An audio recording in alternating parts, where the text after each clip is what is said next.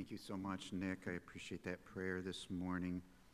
Before we begin, before we get into the teaching lesson this morning, I just want to mention to you that next Sunday morning during Sunday school, Jason and Tammy Hughes, missionaries to Papua New Guinea with Ethnos 360, will be sharing their ministry presentation with us. Again, that's at 9:15 to 10:15. I will still be preaching next Sunday morning, but we strongly encourage you to be here for Jason and Tammy Hughes' presentation to us. Look in the bulletin, the announcement about it is there, and you can read about that. Well, this morning is Father's Day. On Mother's Day, I challenged our mothers to treasure God's Word in their hearts. I challenged them to memorize the Word of God. Today I want to challenge our fathers, and I want to challenge all of us as fathers to be men of prayer, to be men of deep prayer. Now, I always say this, but I think it's important. This is for all of our men, and you may be a single man here who hopes to be a father someday. This is for you, and this obviously is for all the ladies here as well. So I'll be speaking specifically to our fathers, but it really is for all of us. We have been looking at prayer in the Gospel of John. We saw just last week that Jesus said to the disciples that when the Holy Spirit comes, in that hour, on that day, you will no longer ask me to pray to the Father for you, but you will pray directly to the Father in my name. You will have direct access to the Father. And I shared with you last Sunday morning that prayer is perhaps one of the greatest privileges ever given to a human being in all of existence. The passage that I've chosen this morning is from Genesis chapter 32, verses 22 through 32. It is Jacob wrestling with God, and I'm just going to read it for you, then explain it a little later, and I think you'll see why I chose this particular passage for this morning. In Genesis 32, verses 22 through 32, it says, "The same night he, Jacob, arose and took his 2 wives, his 2 female servants, and his 11 children, and crossed the ford of the Jabbok. He took them and sent them across the stream and everything else that he had. And Jacob was left alone. And a man wrestled with him until the breaking of the day. When the man saw that he did not prevail against Jacob, he touched his hip socket, and Jacob's hip was put out of joint as he wrestled with him. Then he said, 'Let me go, for the day is broken.' But Jacob said, 'I will not let you go unless you bless me.' And he said to him, 'What is your name?' And he said, 'Jacob.' Then he said, 'Your name shall no longer be called Jacob, but Israel. For you have striven with God and with men and have prevailed.' Then Jacob asked him, 'Please tell me your name.' But he said, 'Why is it that you ask my name?' And there he blessed him. So Jacob called the name of the place Peniel, saying, 'For I have seen God face to face, and yet my life has been delivered.' The sun rose upon him as he passed Penuel, limping because of his hip. Therefore, to this day, the people of Israel do not eat the sinew of the thigh that is on the hip socket, because he touched the socket of Jacob's hip and the sinew of the thigh." Our first point this morning is a challenge to pray. This morning I want to challenge every father that you are the person that God has chosen to go to war in prayer for your wife and your children. It's the most important thing I'm going to tell you this morning right up front. If you remember nothing else, I want you to remember this. Dads, you are the person that God has chosen to go to war in prayer for your wife and your children. Men, I want to challenge us with this thought. If you don't pray for your wife and children, no one will. Now, maybe there's a grandma, a grandpa, a godly aunt or uncle that also prays for your wife and your children. But the primary responsibility of going to war in prayer for your wife and your children is on you. It's on you. And there is no one in the world who can take this responsibility except you. No one. And I want you to understand this morning that when you pray for your wife and your children, I'm not talking about now I lay me down to sleep.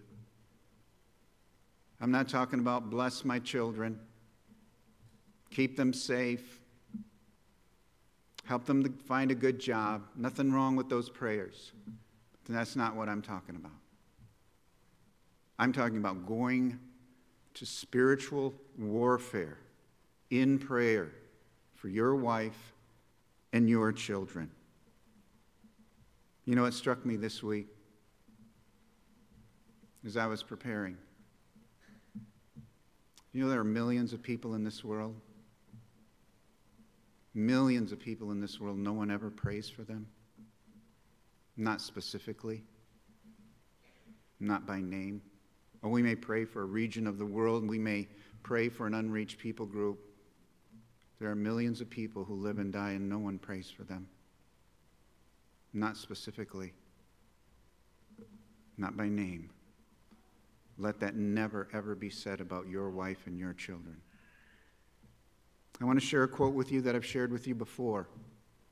It's a quote that both inspires me and haunts me. It's from John Piper. He writes this: "It is amazing to think that God, the sovereign ruler of the universe, would ordain that prayers cause things to happen that would not happen if you did not pray." Men, I want you to really let that settle in this morning. Prayer causes things to happen that would not happen if we did not pray. My question for me and my question for you is this: do you really believe that? If you don't believe that, you won't pray.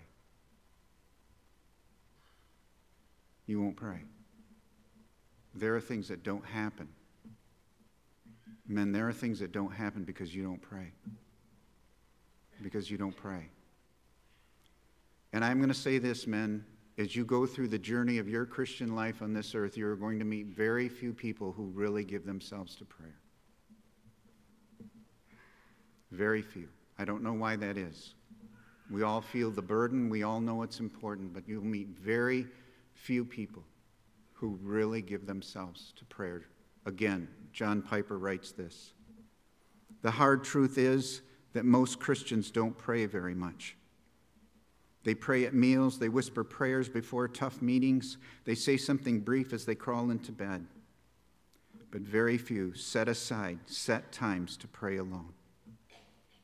And we wonder why our faith is weak, and our hope is feeble, and our passion for Christ is small."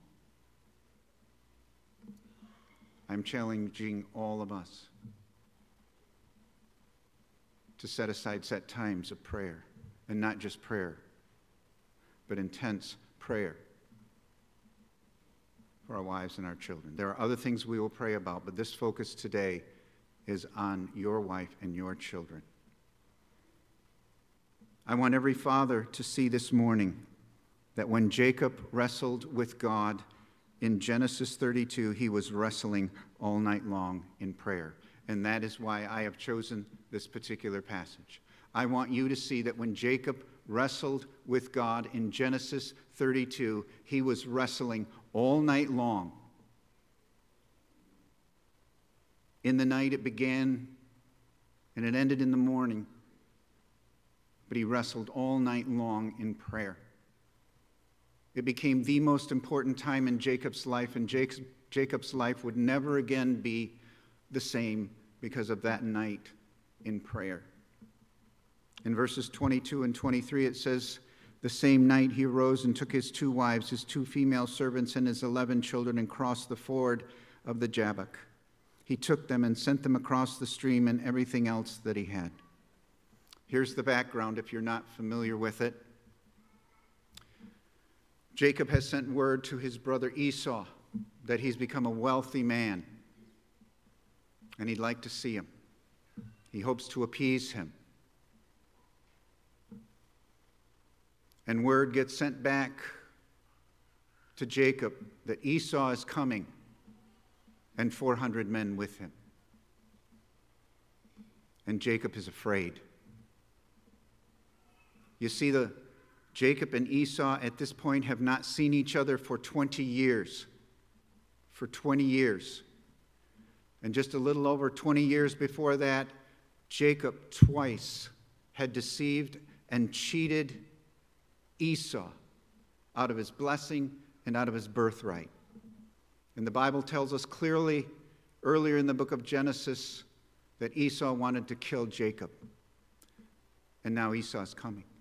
And he's got 400 men with him. 400 men in the Old Testament is actually used quite often. It means a regiment, a battalion, a group of soldiers.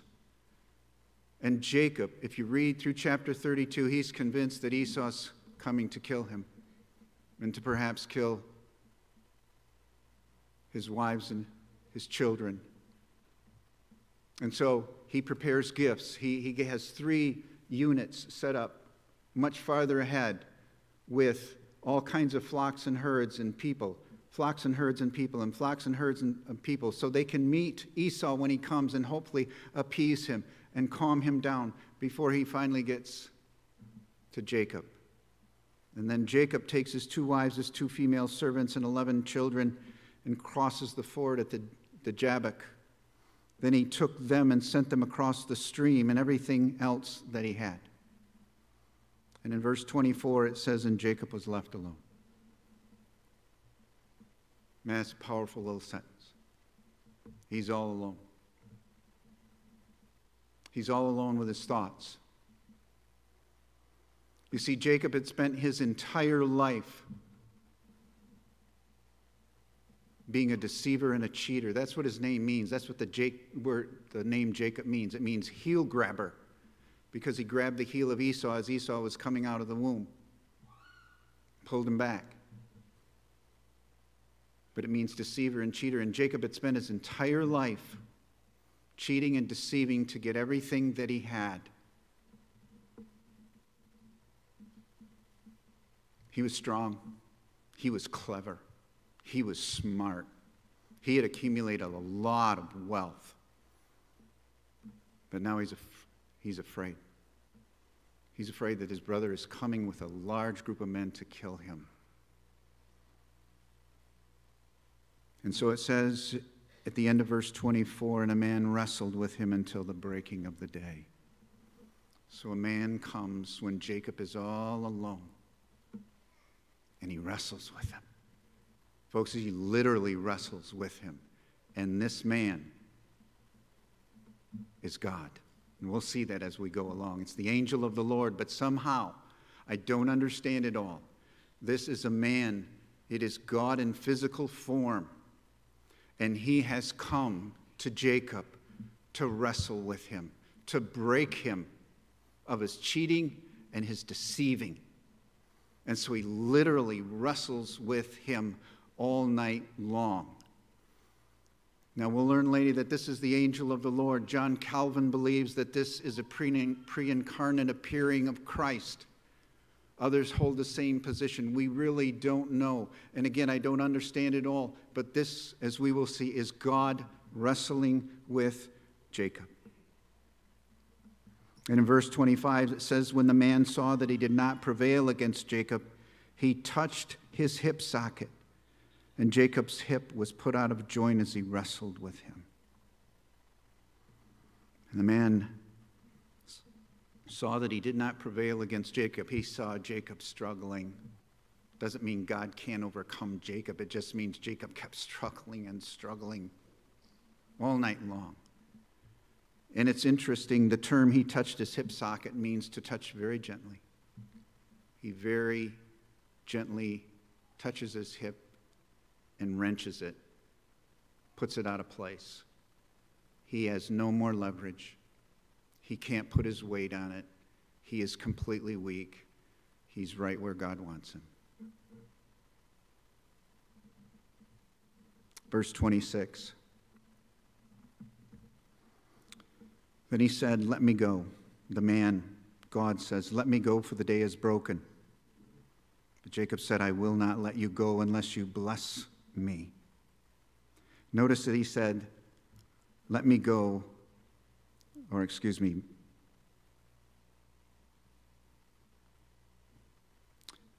That he said, "Let me go, for the day is broken." But Jacob said, "I will not go unless you bless me."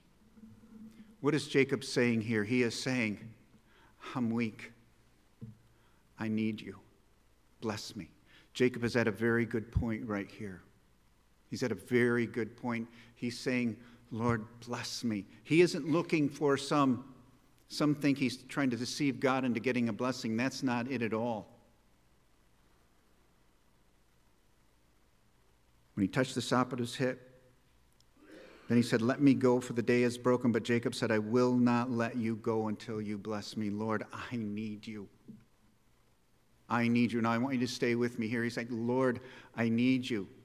I need you. I want you to bless me." And verse 27, he, the Lord, said to him, "What is your name?" And he said, "Jacob."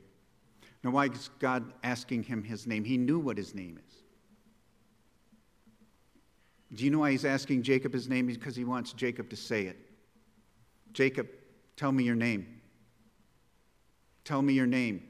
Tell me your name. Your name is Jacob. Your name is deceiver. Your name is cheater. Your name is heel grabber. I want you to say it.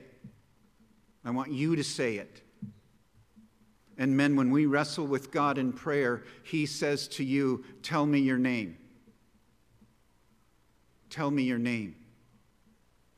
And you know what your name is? Your name is sinner. Your name is weak. Your name is helpless. Your name is John 15:5, "Apart from Christ, I can do nothing." That's your name. Say it. Tell me your name. Then he said, verse 28, "Your name shall no longer be called Jacob, but Israel, for you have striven with God and with men and have prevailed." Your name is no longer going to be cheater and deceiver. I have come to break you. I have come so that you will put your entire trust in me. You are going to be called Israel, the one who strives with God, the one who wrestles with God. And men, that's what God says to you. Your name is no longer sinner, no longer weak, no longer helpless. You are now clothed in the righteousness of Christ. That's your new name. Your new name is adopted into the family of God. Your new name is abiding in Christ. That's where your victory is at. That's your new name. So he's no longer Jacob, but he is Israel. Verse 29. Then Jacob asked him, "Please tell me your name." But he said, "Why is it that you ask my name?" And there he blessed him. Oh, amazing verse. So he says to God, "Tell me your name." He says, "Why do you ask my name? Why do you want to know my name?" Jacob, I want you to spend the rest of your life getting to know my name. I want you to spend the rest of your life getting to know me. Keep asking that. Why do you ask my name? Keep asking it. What is my name? Who am I? Jacob, keep asking, keep asking. And it says, and there he blessed them. You know what Jacob's blessing was? It wasn't flocks and herds and men servants and maid servants. It was God himself. He had learned to put his trust in God, and his life would no longer be the same. Why do you want to know my name? And he blessed him. And he blessed him. Verse 30, so Jacob called the name of the place Peniel, saying, for I have seen God face to face, and yet my life has been delivered. For I have seen God face to face, and yet my life has been delivered. What a verse. He knew who it was. There is no misunderstanding in the interpretation of this passage. The man who wrestled with Jacob was God himself. Jacob, and again, I don't understand every aspect of it, but Jacob saw God, wrestled with God face to face, and he says, whoa, and I'm still alive. I'm still alive. My life has been delivered. I saw God face to face, and I'm still living. Verses 31 and 32, the sun rose upon him as he passed Penuel, limping because of his hip. Therefore, to this day, the people of Israel do not eat the sinew of the thigh that is on the hip socket, because he touched the socket of Jacob's hip on the sinew of the thigh. This story is legendary among the Jewish people. Jacob walked away limping. He lost the wrestling match, but he gained the greatest victory of his life. No longer deceiver, no longer cheater.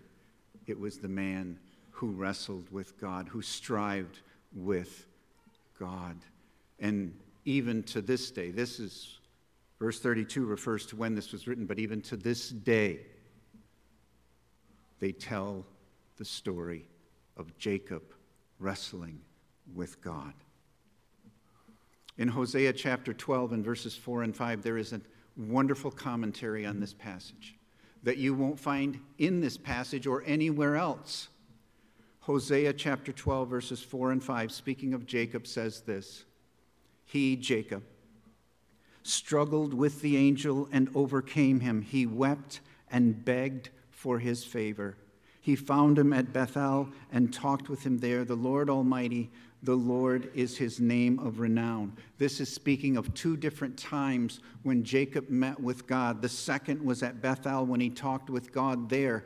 But the first one is referring to Peniel.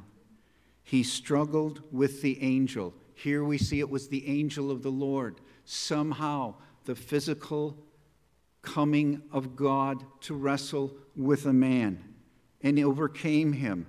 But I want you to notice this, guys. He wept and begged for his favor.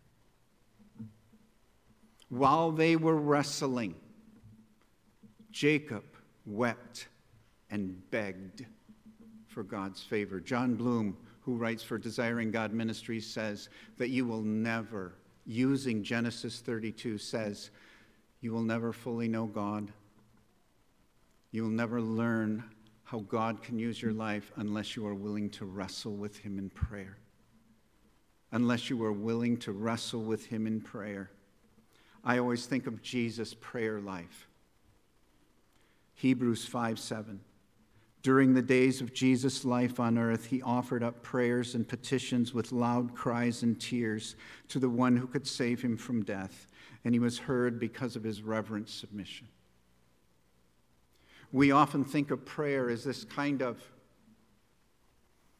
peaceful, lying in a bed of daisies, just communing with God. And don't misunderstand me, there is that aspect of prayer. We love to sing In the Garden. He walks with me and talks with me and tells me that I am his own. And there's nothing wrong with that. I'm just telling you, I think the predominant picture of prayer in the Bible is spiritual warfare. When Jesus was in the Garden of Gethsemane in Luke chapter 22, verse 44, it says, and being in anguish, he prayed more earnestly, and his sweat was like drops of blood falling to the ground. It's not on the screen. So I've got some more verses that won't be on the screen. Just, you might want to jot them down if you want. That's Luke 22:44. But Jesus prayed so earnestly. He was in such anguish that his sweat became like drops of blood falling to the ground. Fathers, you are the person that God has chosen to go to war in prayer for your wife and your children. If you don't pray for your wife and your children, no one will. Our second point this morning is the reality of spiritual warfare. We must beg God to open our eyes to the reality of spiritual warfare that is taking place in our own families. Guys, we need to beg that God would open our eyes to the spiritual warfare that is not only happening in the world, it's happening in our families. If your wife or your children were in physical danger, if someone was trying to kill them, kidnap them, harm them, you would do anything to save them. Men, you'd die. You would die to protect your wife and your children. I know you would. Well, I want you to understand this morning, spiritually, your wife and your children are in danger. There is a spiritual war going on for the souls and lives of your family right now.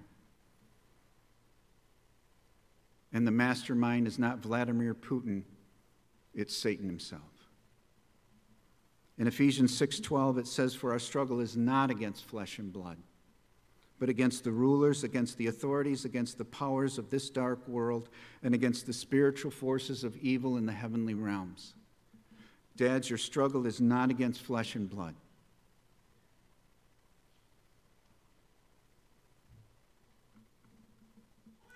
Marriages are struggling. My guess is this morning in a crowd like this and those watching live stream, there are some of you right here this morning and your marriages are going through a hard time. Maybe no one else knows, but they are. You need to pray. You need to pray. When couples come to counsel with me and they're having severe marital struggles, I'll often challenge them. You need to pray like you've never prayed before. The vast majority of the time, not every time, the vast majority of the time, I don't think they do it. We'd rather blame each other. That's what it ends up being. You should see how he treats me. You should see how she treats me. You don't know him. You don't know her. But even if your marriages aren't struggling, guys, we need to pray for our marriages. They are targets of Satan. We need to pray not only that our wives would be strong in the Word of God, strong in prayer, that they would be built up in Christ, that they would walk with Christ, but we need to pray for ourselves. We need to ask that God would show us where we are failing, how we can better love our wives, how we're falling so short. We need to beg God to help us be better husbands. We have struggles with our children. We have struggles with our children at all stages, behavioral struggles, things that are going on in their lives. Our kids go through spiritual struggles. Our kids have medical problems. Our kids have learning disabilities. They go through all kinds of things in their lives. We need to be praying for them. I want to give you one example this morning that I think really exemplifies this. Many Christian families have a prodigal son or a prodigal daughter. They're raised in a good Christian home, and for whatever reason, they have a son or daughter that just wanders away from the Lord or just goes through a time of rebellion in their lives. And as dads, we don't know what to do. And there's something about us as men, we tend to go to one extreme or the other. Some men are the hardliners. We're going to kick you out of our house. We want to get in their face. We get angry. We get defensive. We get embarrassed. What are people thinking? That's my son. That's my daughter. So we're quick to tell them. That's not how they were raised. That's not what we taught them. And then we have fathers who go to the other extreme. They become the classic passive father. Throw up their hands. Nothing I can do. Don't want to rock the boat. Don't want to disrupt the family. Just let it go. Dads, I want you to know this morning there's a better way. There's a better way, and that way is prayer. That is to go to war in prayer for your prodigal son or your prodigal daughter. And I mean, you really pray for them. Pray for them. It happens, guys. It happens in the best of families. Billy Graham, 2 of his children at points in their lives wandered away from the Lord and rebelled.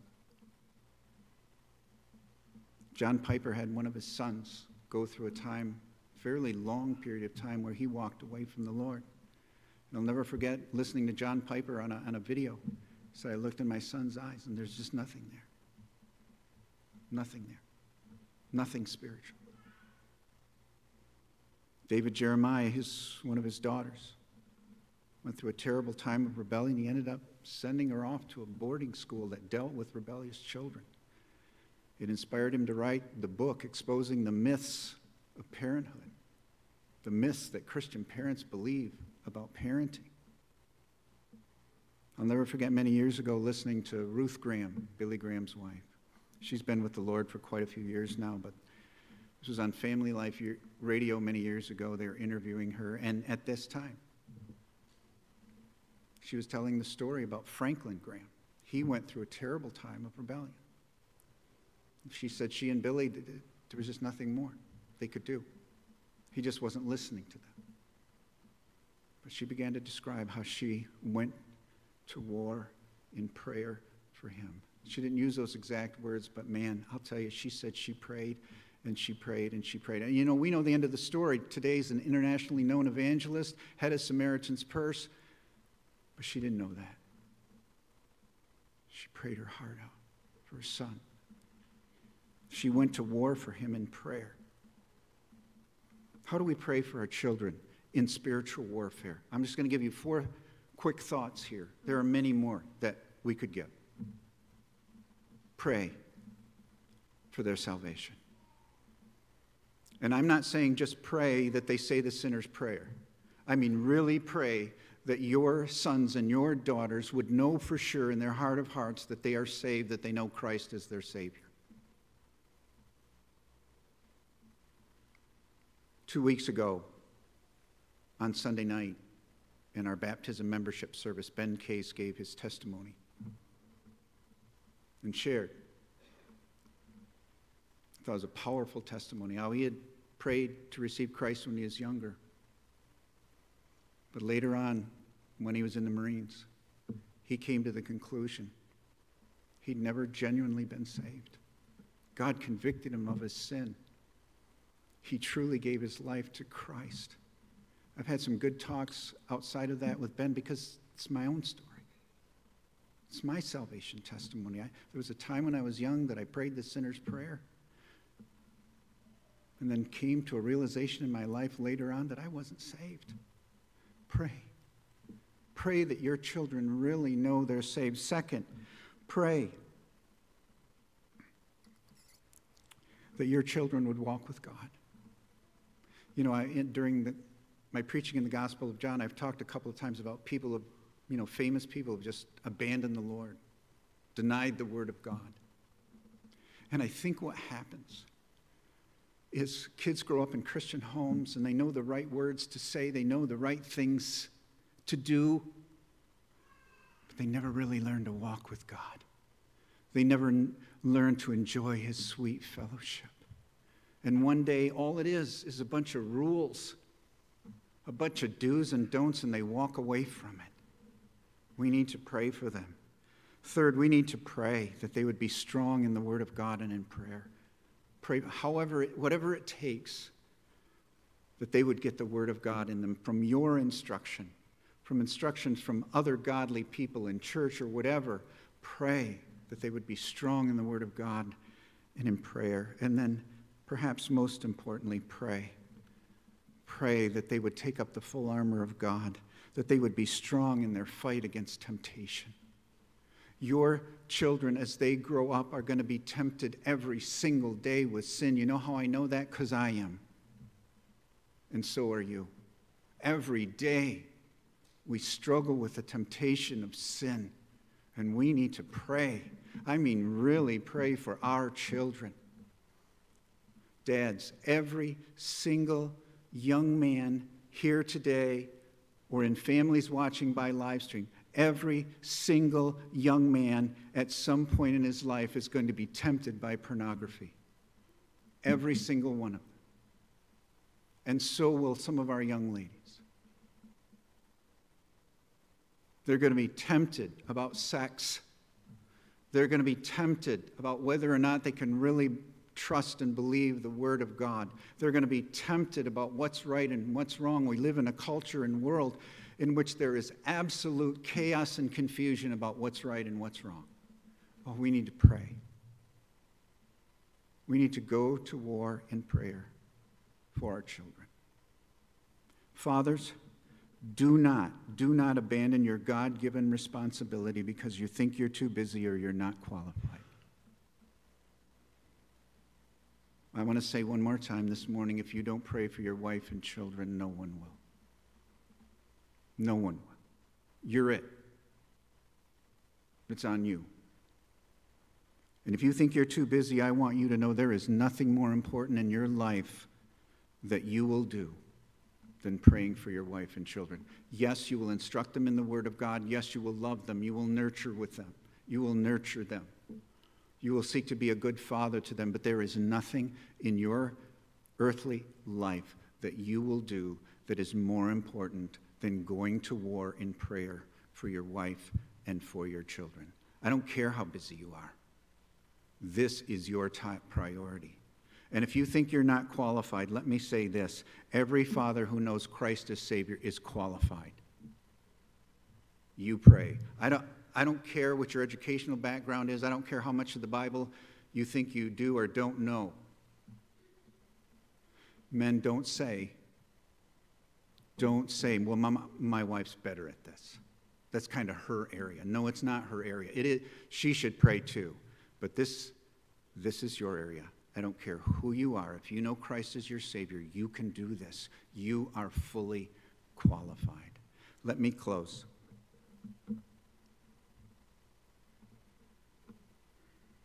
I've tried to think of a simple sentence to summarize this entire sermon. I don't know if this is the best way to say it or not, but this is what I came up with. Fathers, when it comes to praying for your wife and your children, pray your guts out.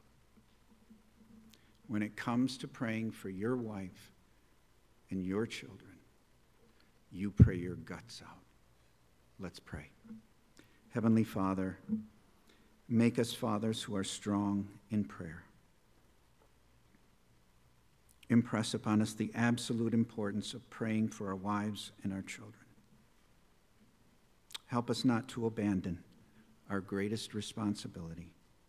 In Jesus' name, amen.